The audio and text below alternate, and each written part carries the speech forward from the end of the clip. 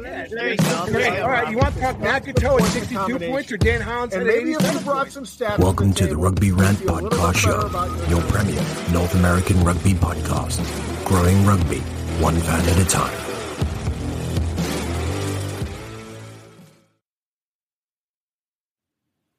Welcome, rugby fans. It's that time again here on the Rugby Rant podcast show, episode 135, where we get myself and the team together to share with you all the great insights from rugby across the realms, but in particular here in North America. My name is Ty, the Safa Braga. Joining me is Rob, the Hammer Hammerschmidt. And by his side, of course, we've got Scott, the big guy Ferrara. We are the Rugby Rant podcast team. Right.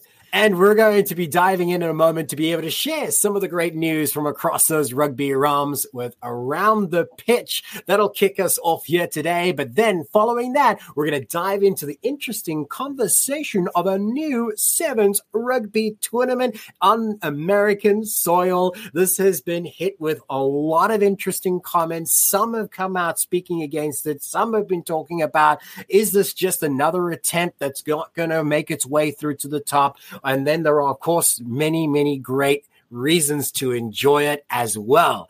We're going to dive into a lot of this and talking about the validity of the New York Champion Sevens series taking place July. So stick around if you want to be able to learn about this and more here with the Rugby Rant. But first, we start with Around the Pitch. When we pick up the ball, we also pick up a legacy. A legacy that stretches beyond your current team. A legacy built on the backs of those who came before you with hard work. And for those who will come after you, we promise it won't be easy. But we'll be there, supporting you on and off the field.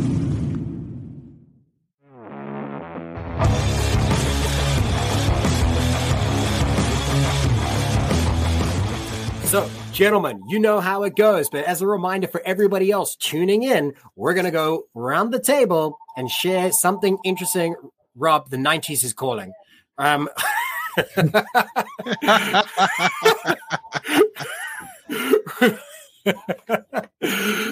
must be on. Is that on? That must be on Rob's side. I turned the microphone off while my phone was ringing, but apparently I turned the microphone on, and then we heard it ring.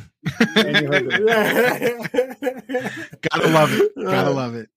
You're gonna make me work my ass off to recut this thing. I know. I'm so I messed this one up. You're free to leave it in. I don't care. All right. So let's dive. Wait, where did I end that one? I kind of think now. I don't know. Okay. Okay. So here we are, boys. Once again, it's time to be able to share some interesting rugby news for the fans at home. And as a quick reminder for those fans, how it works is we're going to start it off with Rob. We're going to move once around the table and share something interesting that we think you should pay attention to as a rugby fan. It could be here closer to home, or it could be far abroad and everywhere in between when it comes to rugby. Rob, take it away. Yeah, we're celebrating right up until we hit that 50th player with the first 50 caps in MLR. And we got four big ones this last weekend. We got Matt Harmon at number 45, NOLA Gold. It was number 39 on the NOLA Gold list. Eagle with 8 caps, number 541. I got to mention this because it hits right here close to home. Lake Forest Harriers. So born and bred Rugby, Illinois. Learned how to play rugby here. 2-time Illinois state champ. And then he went on to win a D1A national championship with Life University. And then at number 46, we got Charlie Hewitt, Ironworker number 44. He's also Sabercat number 8. Played with the USA Falcons, London Scottish, and the Worcester Warriors. And then at number 47, we got none other than the original Nate the Great, okay, Augsburger.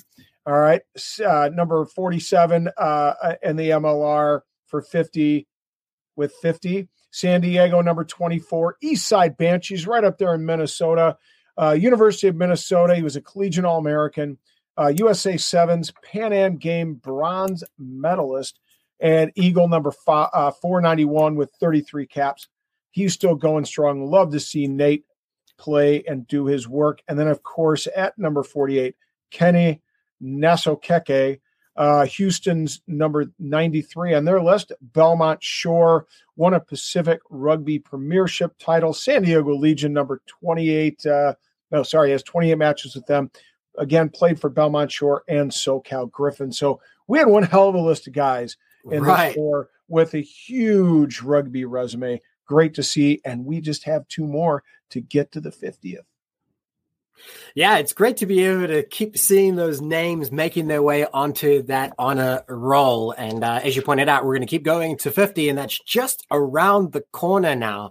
So let's hear what you've got, Scott. So over the weekend, they had the Premier 15's Allianz Cup final, and the Exeter Chiefs women beat my Sarries women 29-19. And the reason we're talking about this is because there's several North American players. Rob, how did Lindenwood do against Navy? Oh yeah, that's right. But including if you go check out Kate Zachary's. How did Iona do? Listen, I got the win over LU. That's all I needed, buddy. But check out Kate Zachary's Instagram at Kate_Zach to see some great pictures of them in the cup. But on that team, Kate Zachary, Charlie Jacoby, Hope Rogers, Gabby Cantorna, Emily Tatasi, and Rachel Johnson. And I think I'm missing one or two. I apologize for that. Those are the ones off my head. Congratulations. These North American women are applying the trade over in the UK and winning championships. Doing it last season, it was, Lev Kelter and the girls on Saracens, So, I mean, we're obviously pushing the pace on the women's game, right? We're pushing that needle. Right. And we're showing that it is possible for these women to get on the high performance end of playing at the professional level, even though it's not in the United States or Canada. Right. And I love that you're highlighting those names, because only a couple of weeks ago, we had a conversation about the idea of introducing a British and Irish Lions tour to the US and possibly Canada, right? Because we have such incredible talent that could warrant it. And you highlighted many of the names that we did then, but it's great to be able to hear it come up again. So again, friends, if you're not paying attention to this, the development of the women's game here and abroad, you should be paying attention. What are you doing? Yeah, exactly. Right. It's incredible to be able to see. So let me also talk about USA Rugby a little bit more in depth here. Recently, the news came through ARN that there is a special tournament that's going to be held in Spain that will give the USA Eagles an opportunity to play some international rugby. Now, why do I bring that? Say it like it's a surprise. Well, obviously they're not competing in this year's Rugby World Cup, but they still want to be able to gain some experience. So they have to be able to work with teams that are not committed to that. And also, interestingly enough, great competition. So it's going to be hosted in Spain this November. Dates are still undecided. Venue is still undecided, or at least not shared with us at the moment, at least by the time of this recording.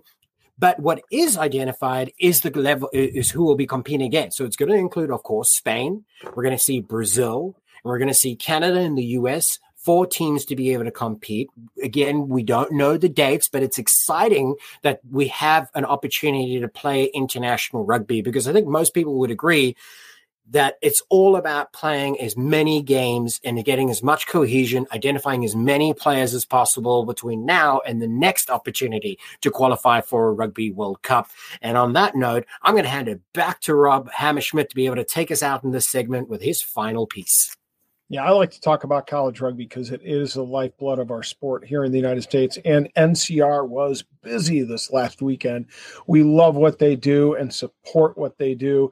They put on the CRC Sevens, and it was an incredible event on TRN. You could catch every match. Kudos to Next Level Rugby. My guy, Ryan Ginty, putting that on. Great work, my man. I just want to hit the teams that won deserve to be recognized both on the men's and women's side. So I'm going to go through them quickly. Men's Premier Cup, Mount St. Mary's 19 over Indiana University, 19-5.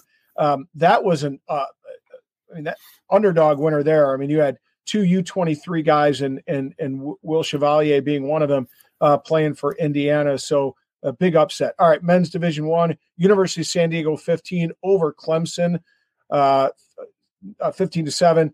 Men's Division II, Indiana University of Pennsylvania over NC State 12-7. Men's small college, we had Babson Beavers 15 over Springfield 0. And then we go to the women's side, women's Premier Division, Brown over Army 21-19. Sorry, Scott. Division 1, Clemson 29 over UMass 17. Division 2, Roger Williams 29 over Colorado School of Mines 7. Congratulations to Roger Williams. They are repeat champions, as is, by the way, the IUP from the men's side. And then on the small college side, Endicott 15 over Lee. Excellent stuff and an amazing contest. Great to be able to see the next generation given that platform to be able to showcase their skills, right? And give them the chance to be able to compete against even greater competition. You pointed it out. Production value was awesome. It was shown on the Rugby Network. So do yourself a favor of rugby as a rugby fan. Go and check it out. The highlights are available through Rugby Network, but also, of course, their YouTube channel and their social media. And that is, of course, the CRCs through NCR. Again, that is Around the Pitch, and we're going to, more importantly, take a moment away to share a few words from one of our partners who help us do what we do here week after week on the Rugby Rant, and then we'll be back afterwards to be able to talk about this new Sevens rugby competition. Stick around, folks. We'll be back. Tighthead Brewing Company is not just Chicago's premier location to watch rugby and enjoy quality ales and lagers. It is also a great place to enjoy local acts performing live music every Thursday and Saturday nights. Additionally, their Wednesday night trivia nights are something not to be missed. Tighthead is located in Mundelein, Illinois, and easily accessible for many Chicagoans, as it is just steps away from the metro. Owner Bruce Durr and the Tighthead staff are dedicated to ensure your microbrew experience is as tight as their beers. Bruce's love for rugby extends beyond the origin of his brewery's name.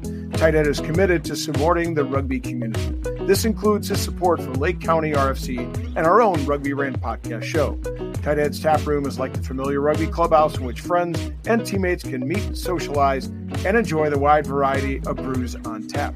Regardless of whether your palate enjoys a good IPA or a dark barrel-aged brew, Tighthead can deliver. Hey, Chicago, when you want rugby, Tighthead Brewing Company will satisfy your thirst. Tighthead, it's worth more than a try.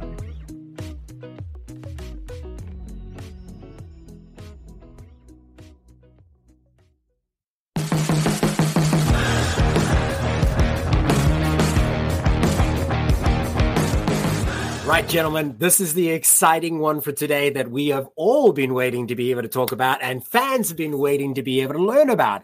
So the New York Rugby Sevens contest, the new one to the American landscape, an official title, New York City Champion Sevens Rugby Tournament, also coincides as the launch of World Rugby Football League, not to be confused with the other code, but really just the name that's adopted. But it is purely in the realm of sevens and what they believe is going to be the next step in the evolution of sevens rugby, not only here in the US, but globally, as it has the buy-in from many great countries that includes New Zealand, Australia, South Africa, Fiji, Ireland, Kenya, and of course the United States. What's interesting about the United States is that they'll have 4 teams represented in this competition that promises to offer a very alluring cash prize with a total of $1 million up for grabs. Gentlemen, when people hear figures like this as a rugby fan,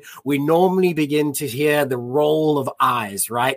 We normally begin to be able to hear the whispers of, oh, well, remember this and remember that. There's a lot of cynicism around this type of packaged rugby in the US. We're here to be able to talk about its validity, and to help that happen, I'm going to hand it to each of you. And Rob and Scott, you're going to send forth what you think is the merits. What do you think are the concerns? And let's go ahead and offer. Who did I offer it to last time, by the way? I think that's Rob who started, or is it Scott started? Who started last time? I don't remember. Yeah, give it to Scott. He's all right. He's running hot from what I understand. All right. So look at that. Yeah, the honor is yours, Scott. What have you got for us? All right, let's get hot, baby. So, I mean, after reading what they're about, they obviously have a plan. They had a plan prior to COVID, which didn't come to fruition. So, phase 1 is this year, right? So it's 16 games in an 8-hour event with a $1 million cash pool. And as Ty said, it'll be at Red Bull Arena in New York. Hopefully the big guy will be there. I'm looking to get a press pass. Next year, they're going with 48 games, right? And in phase 2, it's going to have playoffs in New York City and LA, and the finals taking place in Las Vegas. Now, we had talked about this, I think, months ago, talking about how LA Sevens has kind of crashed and how we're missing what we had in Las Vegas Sevens prior to them moving, of the HSBC leg, right? So they're looking to put this is the company that was essentially had set that up previously. They're looking to put it back in Vegas because they know that people are going to that venue. Then they actually have phase 3, which is 2025, 112 games. I'm sorry. In phase 2, there's a $4 million cash pool. In phase 3, there's 112 games with 7 events and a $12 million cash pool. And they're showcasing in Dallas, Boston, Chicago, San Francisco, with finals taking place in New York City, LA, and Vegas. So, I mean, they have a plan. It seems to be, this is something that they can do. This is something that they can put on. I mean, we've seen what PR Sevens has done as far as a private Sevens event in a league, and it can be done. I think what people are hoping for is to get those international faces and names to be playing for their teams. The thing is, I know this is kind of a lead up into the World Cup here, and my real question is, can they pull it off, right? So the one thing that PR Sevens did, and they did it in the middle of COVID, was they had their one event, right, in Tennessee.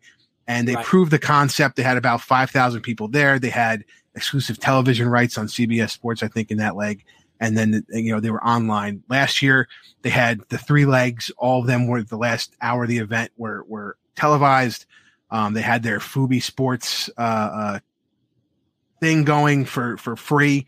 And they had they were averaging about 5,000 per leg. So as they're slowly growing, they're getting what they need to cover their expenses and show this is a viable product. I'm wondering if this $1 million cash incentive is going to kind of blow the bank as far as what they actually think is going to happen at a Rugby Sevens tournament in the middle of July in New Jersey. I'll put it this way. When I was at the MLR Championship last year, and we're talking the first week of June, I mean, I almost had heat stroke from being in the sun that long. So, I think there's a couple things. Can it happen? Is there validity to it? Yes. We're going to have the CEO of the RFL on in a couple weeks to ask him some questions. So is there validity? Yes, I believe so. But then it makes me wonder, like, certain things. So if you look up the New York City Sevens here, they have this article from Bleacher Report, and the title, and this is from January 20th. 2010, right? If you look up the CEO, it's an interview with him. I think it's an interview. Yeah, an interview with the CEO, and it says the U.S. professional rugby is closer to reality. So I mean, it's Tatham. William Tatham has had the backing of USA Rugby to start a professional rugby union league, whatever he was going to do, all the way back. We're talking now 13 years ago, and none of that has come to fruition yet. Right. So, will the past history does history have a tendency to repeat itself? Yeah, but will we see it on this occasion? Yeah, right? I think it's really 2 questions. Will they get the event, off the ground? And 2, is it a viable product for their phase 2 and phase 3? Right. And to be able to remind everybody, July 15th is just around the corner in case you haven't done the math. And that's when it's scheduled to happen at Red Bull Arena. And they're going to be pulling players from what I believe is going to be a mix of USA greater roster players, a lot of All-American collegiate players. You're looking at players from the MLR. You have to assume there's a lot of names that are playing a tremendous amount of rugby, and in July 15 might still have commitments, right? Or at least still be recovering. So it's a pretty big, tall order.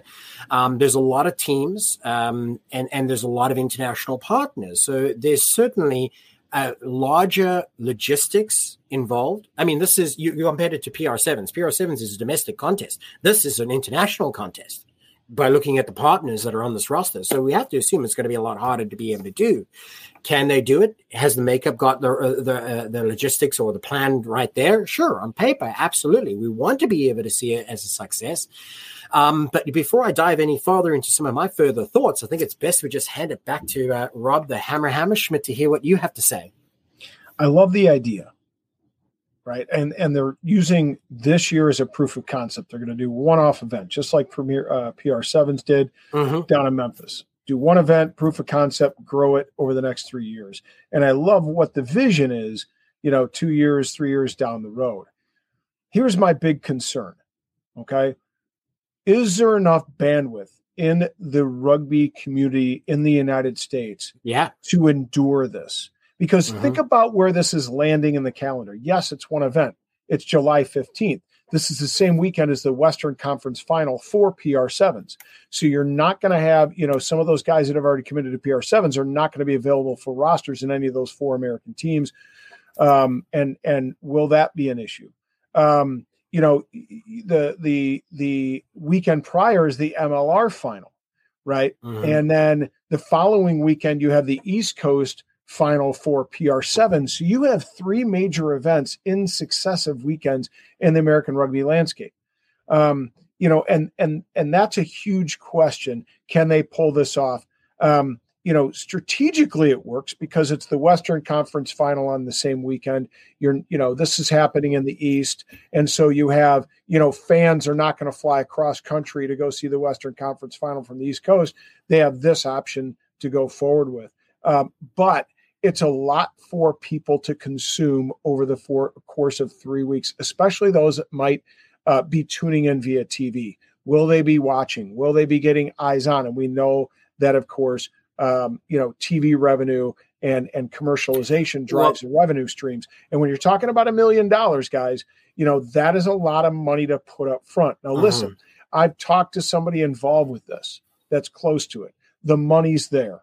The investment is there. This person has guaranteed me that, right? What I'm interested in is, can an event like this in phase 2, phase 3 carry the momentum forward? Can these investors, because it's all done by private investment, can these investors stay in it for the long haul to develop that culture that has been developed in association with Las Vegas Sevens? Because that's kind of the idea, right?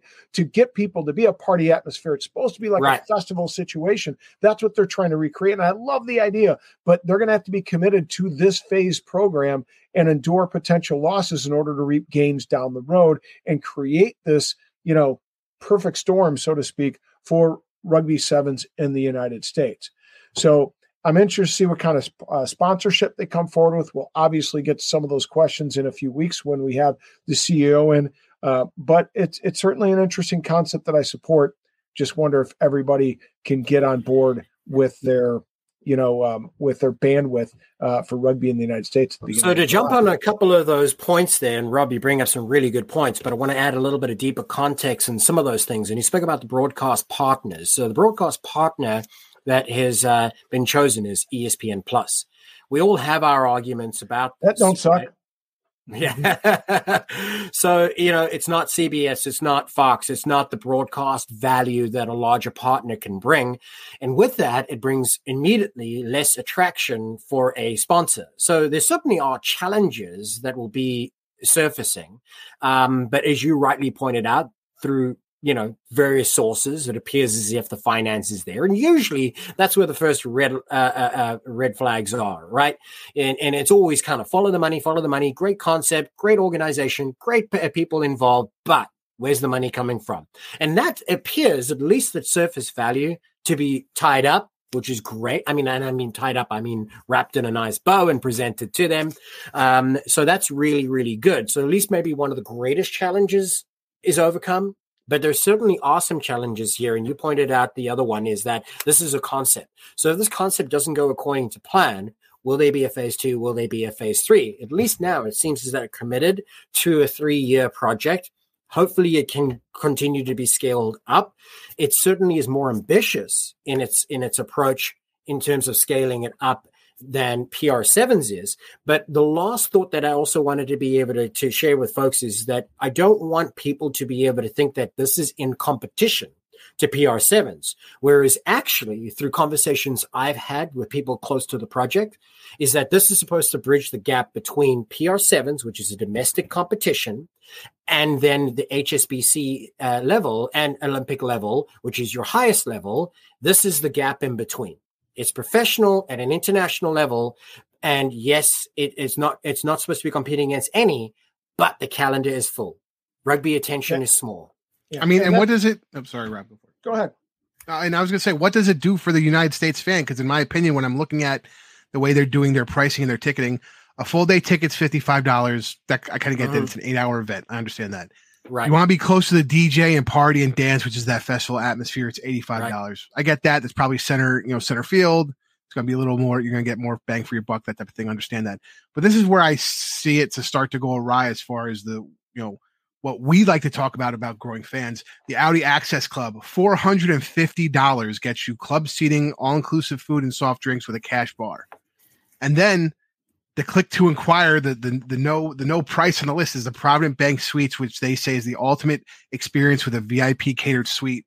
I got to be honest, how many people are getting those tickets for HSBC events that actually kind of count for something, in my opinion? So we're talking about, having, different teams, coming in, doing this cash prize. And let's be honest, I feel like with the HSBC Sevens tournament, guys, there's some more pride in that. That's the top of the top for the Sevens, right? So qualification. That in the Olympics, yeah. Yeah, so where is their incentive? And I'm not saying players don't play 100%, but where is it an incentive for a player who may be at the top level in the middle, right before a World Cup cycle, what have you, or whatever, to go and say, I'm going to play in this tournament. I might get injured for a prize playing in New York City, where what kind of, what reception we're going to get. And noticeably, they're missing a team on this list. Rugby Canada wasn't invited. So interestingly enough, they're holding. That's true. I don't know. I hope that's a typo there, but maybe. I'm looking at their website, right. And I don't see. And we're talking about Kenya is coming, Fiji, and, France, and don't get me wrong. I understand where Kenya is right now. Where Canada is right now. I think they're like 14th in the HSBC standings. But my point being, what drives up ticket sales of a North American event? Yeah. If it's it's always should be USA and Canada competing, in these types of events in each country. Right. There's one more omission, Scott. One more omission, and this is the one that astounds me, especially when you mention Canada. Women. Mm-hmm. Where's the women's side of the tournament? Mm-hmm. We saw and we've seen a tremendous effort come out of the women's sevens.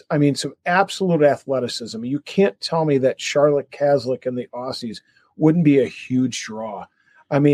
USA women are always a huge draw. Absolutely. Didn't we just see a huge? We just saw a huge Six Nations final, 58, almost 59,000 people at Twickenham to watch the Six Nation women's final. Let's be honest. When it comes to social media presence and getting out there and building more people, it's the women's side, and you're right. It's noticeable. It's a really good point. Tell me that if you didn't say, okay, $1 million cash prize, 500,000 women, 500,000 men, that it still doesn't attract international interest. And this is where we can give a kudos to PR Sevens, right? Because not only do they give them the equal opportunity to be on the field, but it's also equal pay. And this is to your furthering your point, split the pot, right? Then the money's there. But if you're trying to be able to reach and, launch a new event, you want to be able to try and at best reach a new market, right? You can't rely your point earlier, Rob, is at what point have we saturated the American rugby fan, right? Yeah. How much more rugby can we ask them to A, watch, and B, pay for? Right. So where is that new frontier? It's the women's game. Yeah. And it is across the different rugby nations. So you would actually think that might be your greatest room for growth, because even if you are stunted on the men's and you're maybe not getting as much traction, you might be able to get a tremendous amount of growth on the other side, especially if they share the same stage. So really, really fair points. One is Canada's not there, which I'm looking at the list again. Scott, you pointed out. I actually didn't notice it at first, but it should be there.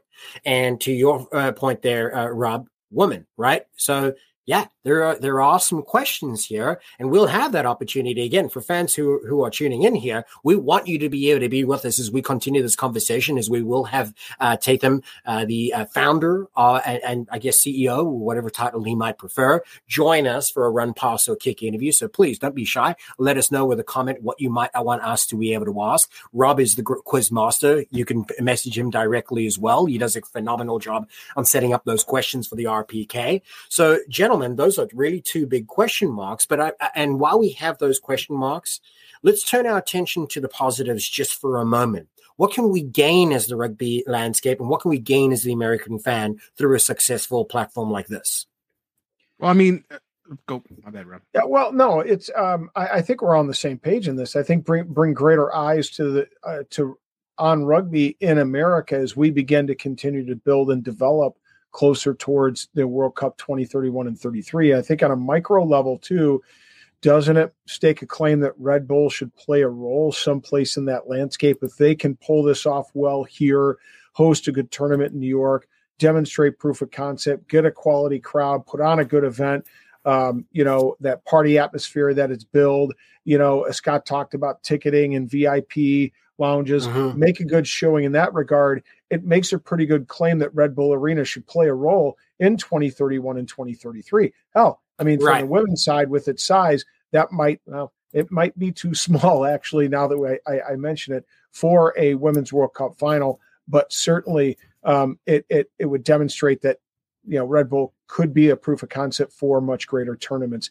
down the road in the United States. Well, here's where I'll say I think they've already proved it, and this is just me having some knowledge that Rob probably doesn't have.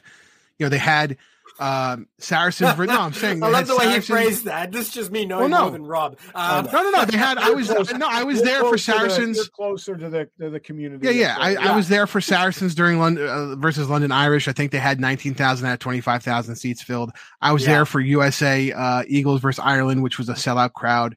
I was there recently for the past MLR championship, and so they know how to put on the production. The venue knows how to put on the big productions. I've been there for Red Bull's matches. And just so folks know, like one of the great things that I love when I did a little bit more research about this, they're not using, as it has been done in the past for in the US landscape, using the smaller field. They're actually using the Olympic size thing, which apparently, obviously, Red Bull must be able to support. Yeah. So they're really trying to be able to stay as close to the international standard as possible. And I imagine that was a part of the conversation if you're getting so many different countries to buy in. And I will want people to also note that when you check out on the website, we're not talking about a team from South Africa. It's branded Springboks. It's branded the Wallabies. It's the Flying Fijians, the Simbas. Right. Yeah, you're absolutely right. It's the national team coming in to play. I wonder how many of the A players will be there. Again, that's a question. And here's a tie-in that they did try and do for the local community. They're having what's called the Heroes Championship, which is NYPD, FDNY, Philadelphia Fire Department, and the New Jersey State Troopers are having a sevens tournament within that tournament to try and tie in the local community. And I see it. But again, having the international game, don't get me wrong, the more rugby we bring in here, the better, the better the quality of rugby, the more people can watch it. ESPN Plus now having this on ESPN Plus opens up that those people who are looking for something to watch on that particular Saturday say, what the hell is going on here? And just click on it. And hopefully they're seeing, Perry Baker running down the sideline really fast. But my point being is it does give a broader scope, but I kind of like that we're oversaturated. I kind of like that USA Rugby is sanctioning these people and making sure that the product is good on their side, and then saying, let's have it. Let's do something in the United States. Hold on. But back to my previous point is, what is it accomplishing for fans in the United States to grow the game? Not really sure. Now that's not, and don't get me wrong, I'm not saying that should be their thing, but that's just a question I have if they're going to do 12 different, $12 million prize with $12 million prize with 7 different sites in the next 2 years across the United States. I want to hear what they have to say about growing the game here. Yeah.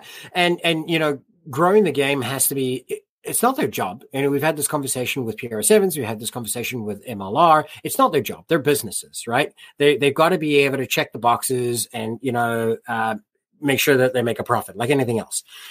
USA Rugby's job is to basically grow the game. So it's in their benefit to be able to sanction tournaments like these where they can actually kind of do their job for them. Now, again, it's not, but it is a great benefit, a secondary benefit.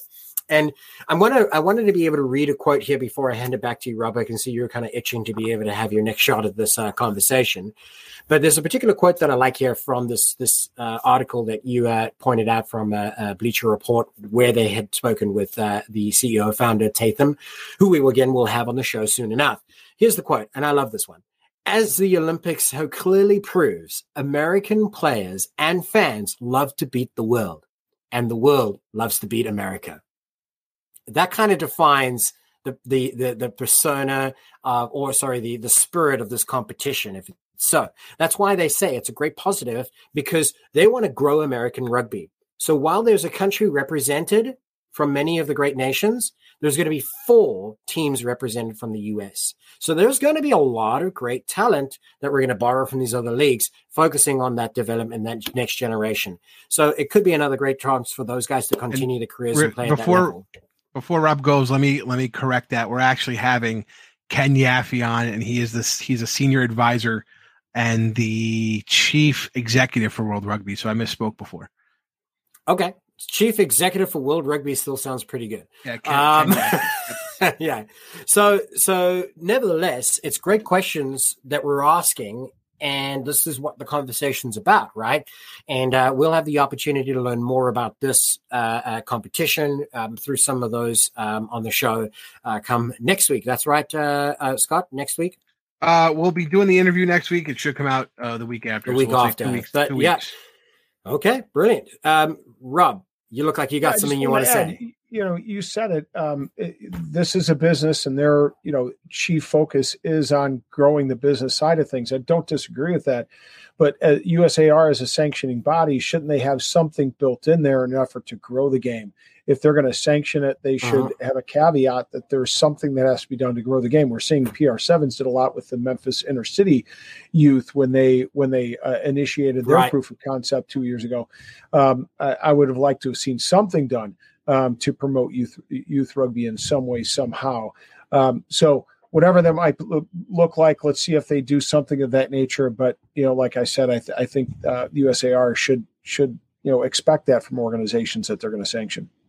Put on events. You're right. I mean, there's so many things that you could do. I mean, just a clinic on the day, outreach to local schools, provide a donorship, but like gives them enough money to buy new kits or whatever it is. There's simple things that you could do that don't actually require a lot of resources from your organization, except either one is time. And I bet if you had to put it out to the community, there'd be plenty of people happy to help for a rugby clinic to be able to introduce kids who are just putting a rugby ball in their hand. And I'm pretty sure that if you got the right partners, and you will with your sponsors, that would be another great benefit of them being in it. They could be associated to the clinic. They could be, there could be a lot of great things. And I wonder, to your earlier point, if USA Rugby is simply going, oh, great, cool. You want this type of competition? How's it going to be run? Oh, that sounds cool. We'll give you sanctioning because that sounds organized. But is there a thought as to how that actually helps grow rugby? I don't know if that's a part of the conversation, but it should be in the ideal world. So let me hand it once around the table, gentlemen, as I think we've spent enough time on this to be able to give your final thoughts of optimism for an event that is new to rugby in the US. And we'll open it up with who we opened this original debate with. That's you, Scott. Listen, I think this event can take off in the United States if it can get that lost Las Vegas party atmosphere going. It could be shown on ESPN Plus and things like that. And, going through the RFL's like offices, we spoke about Ken Yaffe, who we're going to have on. He worked for the NHL. He worked for the World Cup of Hockey. Sean Verity, the executive producer. I mean, he's worked with Sky Sports, BBC, BT Sport, Google, so you're seeing like people who've worked outside of rugby in bigger productions to work on this and put this out. You know what I mean? I think it has obviously the financial backing, as Rob, has found out. So it has the financial backing. It has people who are professional to a level that's beyond what rugby is right now, working on the production of it.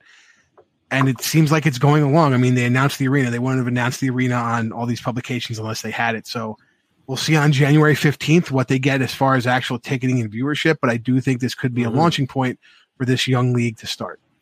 Right. And we have to be, optimistic, cautiously optimistic. I mean, anybody's first foray at any event is going to be tumultuous. There's going to be challenges. It's going to be interesting, as you say, to be able to see. But, the only thing we have to compare it against, and we shouldn't be compare it against, but, the venue fills I don't know how much, 20 something thousand people. How many people is it for Red Bull? Right. I think it's like 23 or 25, something like that. Right. So it's a very decent, much bigger than what most events of this nature have done. So you want the optics to look good. We don't know what they consider a success, but we hope to be able to see most of the seats filled, or a big portion of them. Right. We'll ask them to squeeze together, get on the one camera angle. We know how it goes. Rob, your final thoughts. Yeah, well, I agree with Scott. I think it has legs. The question is, are the legs ready to run a marathon or a sprint? And so, and how does this fit into the rest of the rugby landscape there in a heavy packed July? Those are all questions hopefully we'll see answered. But again, as long as they have a commitment to this 3-year vision and beyond, I think it's a great concept. I think they can build towards it. I think they can develop and build that Las Vegas atmosphere. But remember, Las Vegas was one event in a series that went to other places, right? Can they create that party and festival atmosphere 3 years down the road at 7 different venues? That's a tough ask of the rugby community because, I know that I had friends here in Chicago that used to go to Las Vegas Sevens every single year, right? Because it was a great rugby event, a one-off event. If there's one in Chicago, one in New York. It was like a pilgrimage. Everybody went there. Right. Yeah, and to be able to say, okay, well, you can make one American event successful over time, and what's it expanding to in the future, like 6 or 7? Yeah. That's it's a good point there from you, Rob. I guess obviously, like everything else, time will tell. I guess one thing that I would have wanted is to be able to have this announced earlier. Give yourself more time. This is your first opportunity, right? And have people choose it as a destination. It's right in the middle of summer travel. People have already made their plans. Life is, where you're drawing your rugby support from. They've already made their plans. They've really planned your summer vacations, especially if you've got kids. You plan that well in advance, right? And then if you're playing rugby, well, your calendar's pretty full already. I'm not asking you to do it a year out, but I feel like you could have at least dripped something if you thought it was going to be. But maybe you wanted to make sure all your I's were dotted and your T's were crossed. I respect that too. But then, July, putting yourself under pressure. I guess it's already going to be under pressure. I just feel like they've created a little bit more pressure, and I hope they do well. We always wish everybody the best, every organization, every player, everybody that's involved. We hope for the best, but as per usual, as American rugby fans, we're cautiously optimistic always. Yep. Gentlemen, it's been another great episode here on the Rugby Rant podcast show. I offer a reminder to our fans tuning in that none of this happens without your support. So continue to be able to follow us online under the handle at Rugby Rant Pod, whether it be the Rugby Network or be on any of our social media platforms, in addition to finding us on all the major platforms for podcasts, wherever you may get it. Find us under that handle at Rugby Rant Pod. We truly do appreciate it, because without you, we wouldn't keep doing what we're doing here, and we wouldn't be able to help other fans find the game and learn more about it. So it's all about you at the end of the day. And leave us a comment about this and more if you wanted us to be able to dive deeper into this. Hopefully you, Scott, will be the boots on the ground if all things go well. Mm-hmm.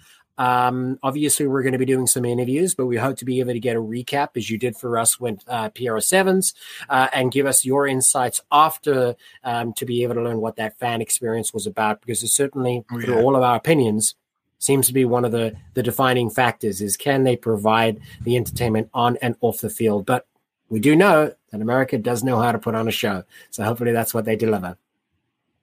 Gentlemen, thank you again.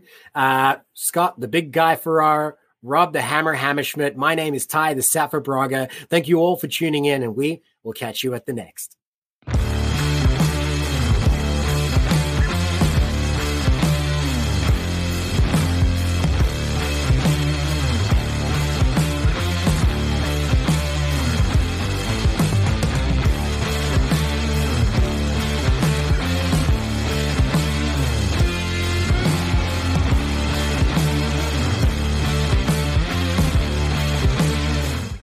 This is the story of the one.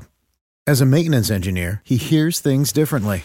To the untrained ear, everything on his shop floor might sound fine, but he can hear gears grinding or a belt slipping. So he steps in to fix the problem at hand before it gets out of hand. And he knows Granger's got the right product he needs to get the job done, which is music to his ears. Call, click Grainger.com, or just stop by. Grainger, for the ones who get it done.